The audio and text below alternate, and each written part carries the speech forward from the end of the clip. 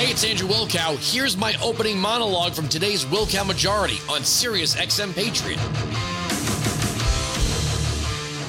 For the past several weeks, school districts across the country, mostly in suburbia, have had student walkouts over mask mandates. Now, why isn't the media covering this? Well, they're busy telling you that this trucker strike is Trumpism gone global. That this is a white supremacist, white nationalist insurrection. If you don't believe me, that they are just clipping and pasting. The media doesn't know what to do with itself. Because on any other day, they love when activists or protesters shut down streets. They love it. Shut down bridges, major thoroughfares. They had no problem whatsoever. Think about this for a second. No one in the media used the same type of language they're using now during Chaz and Chop.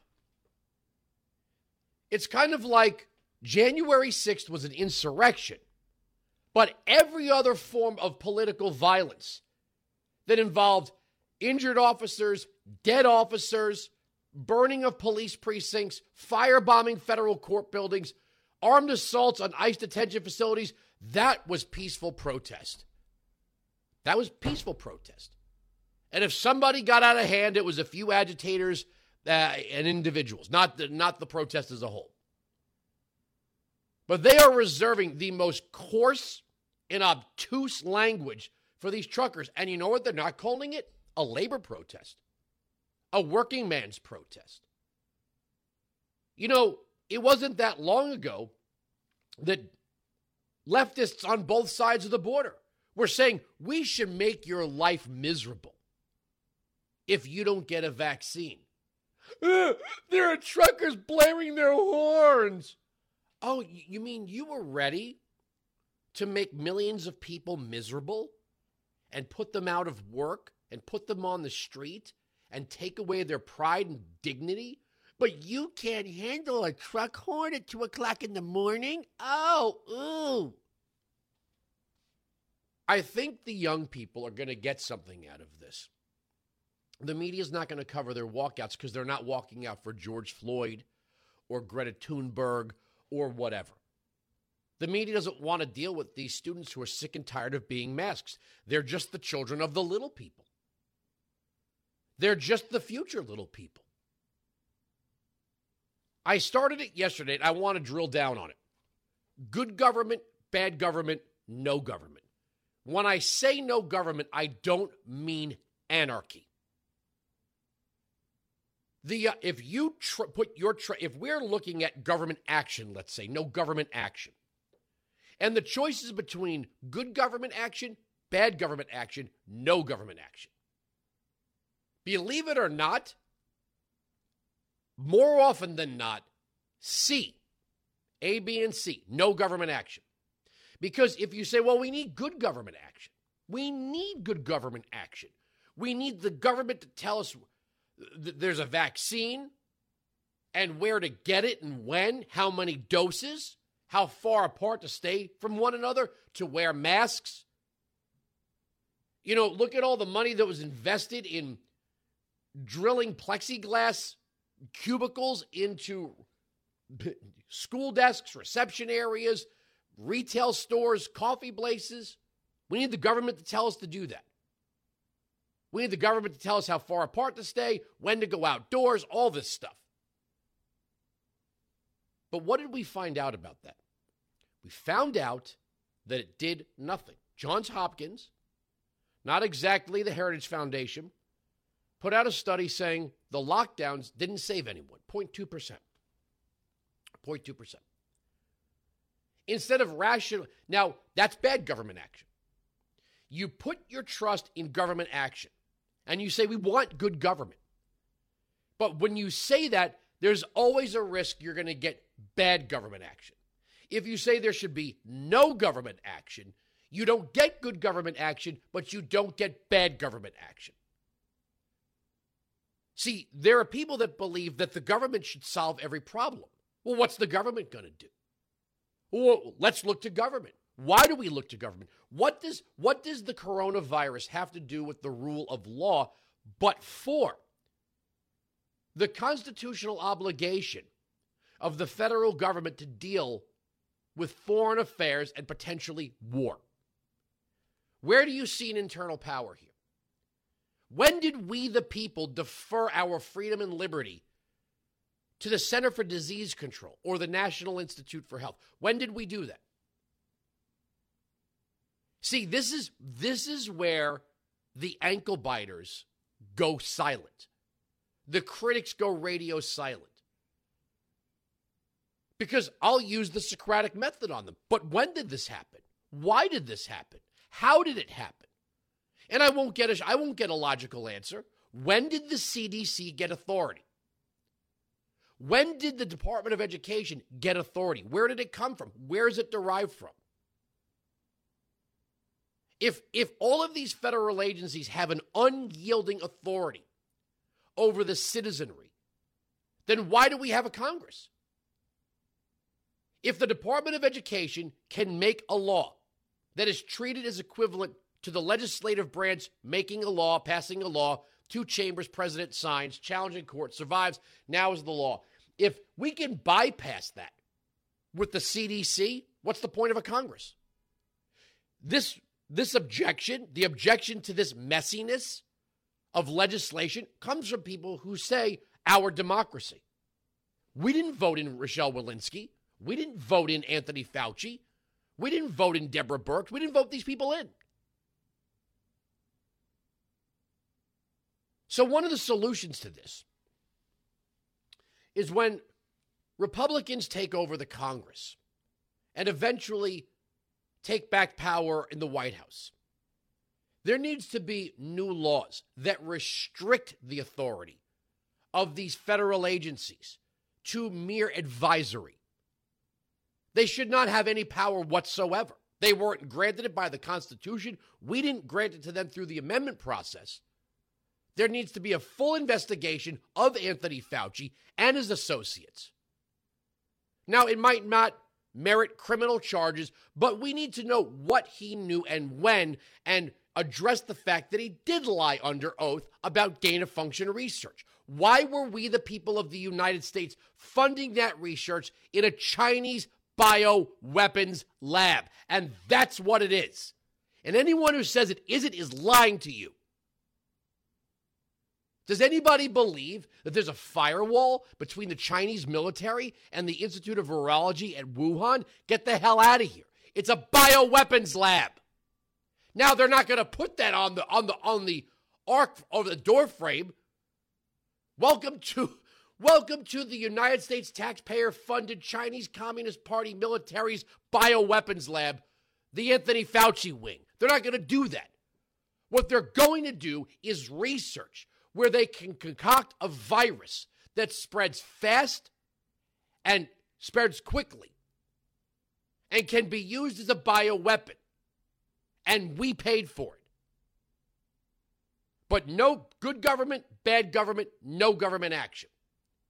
I think a lot of young people are starting to learn that the government doesn't have the answer. All it has is authority. And when it forces people to lock down, when it forces people out of work, when it forces people to give up the dignity of employment and business ownership, when it forces millions of kids to cover their faces while they're trying to learn how to socialize, they don't even think about the negative consequences of their actions because they don't have to. They don't have to. They have authority.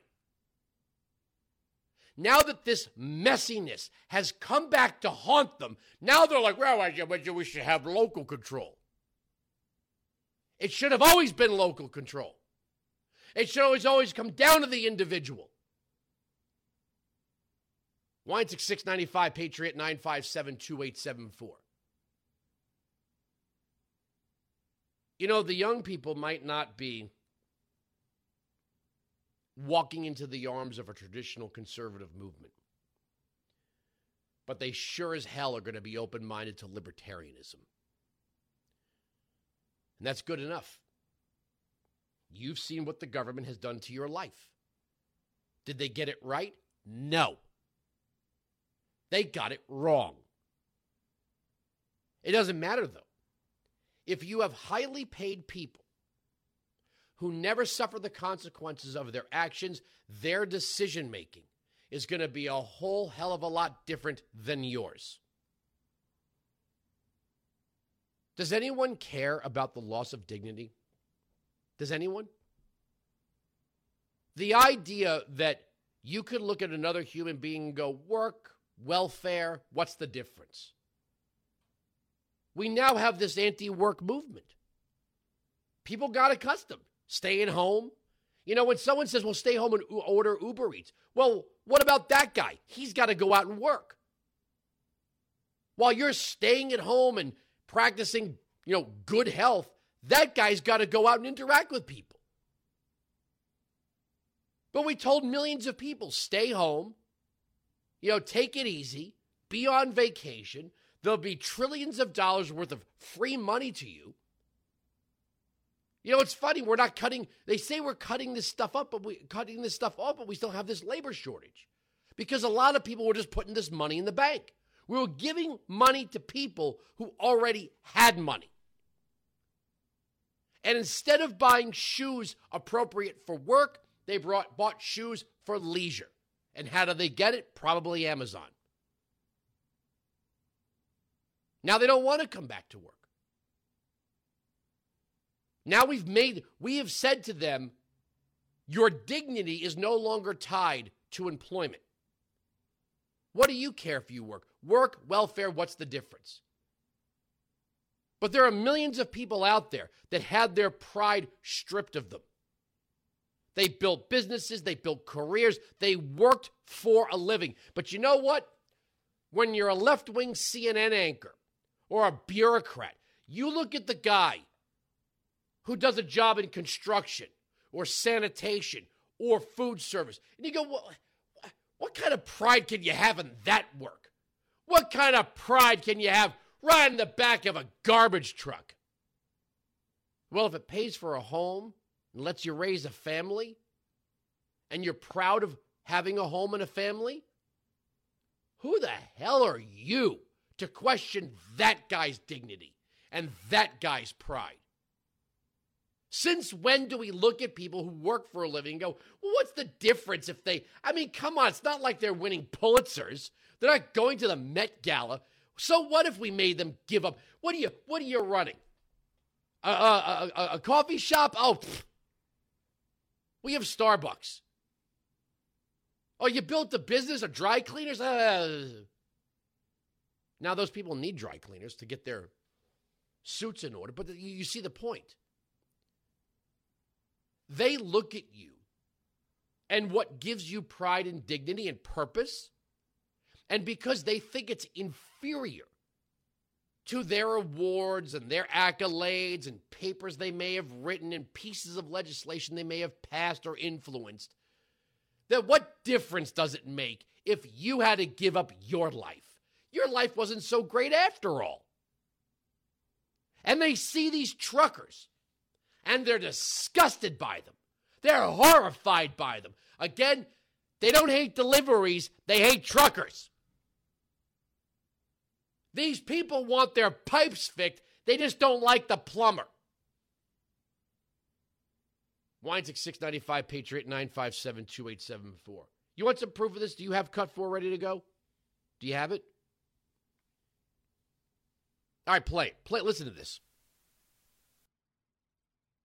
This city is under siege. They are now calling it an occupation. Alarming situation there in Ottawa. The police chief is calling it a nationwide insurrection driven by madness. This is kind of our insurrection by air horn moment. I think it's part of the globalization of Trumpism. Canadians know where I stand. There hasn't been as much violence as some had perhaps projected, but that does not necessarily mean that it has been peaceful. Reports of severe vandalism and criminal behavior. The streets are clogged. The honking is incessant and deafening. This pandemic has sucked for all Canadians. Residents that I have spoken to who say they feel terrorized intimidated. Residents say they feel like hostages. Residents in that area say that they are being held hostage, that this freedom convoy, as they call it, has essentially imposed a lockdown on them. Some protesters harassed a soup kitchen. These anti-vaxxers actually took food from the mouths of the homeless. Hungry, yeah. Because they're so put upon. There have not been any violent outbursts. However, horns have been honking for 12 to 21 hours a night. The small fringe minority of people who are on their way to Ottawa or who are holding unacceptable views that they're expressing. Many of them are holding Confederate flags. I've heard there's QAnon supporters in the crowd. We've seen swastikas. We've seen the Confederate flag. We've seen flags with Justin Trudeau, our prime minister, in a noose. Lots of Donald Trump flags as well. People chanting, "Let's go, Brandon." They saw a swastika. And that person was not saying, I'm a Nazi. They're saying, you're acting like one. So they have the most coarse and obtuse language for these truckers. But we had to understand the Chaz Chop Zone. We had to understand the George Floyd burn it all down protest. We had to understand it. We had to give it life. We had to give it oxygen. When we watched as Ferguson burned, the media told us these people had a point. Now a truck horn is rattling their little souls. Weinzig 695 Patriot 957-2874. We are right. They are wrong. That is the end of the story. The arguments on this radio program cannot be broken. Sirius XM Patriot. You can join me live on the Wilkow Majority, Monday to Friday, noon to 3 East, 9 to noon West, on Sirius XM Patriot, channel 125.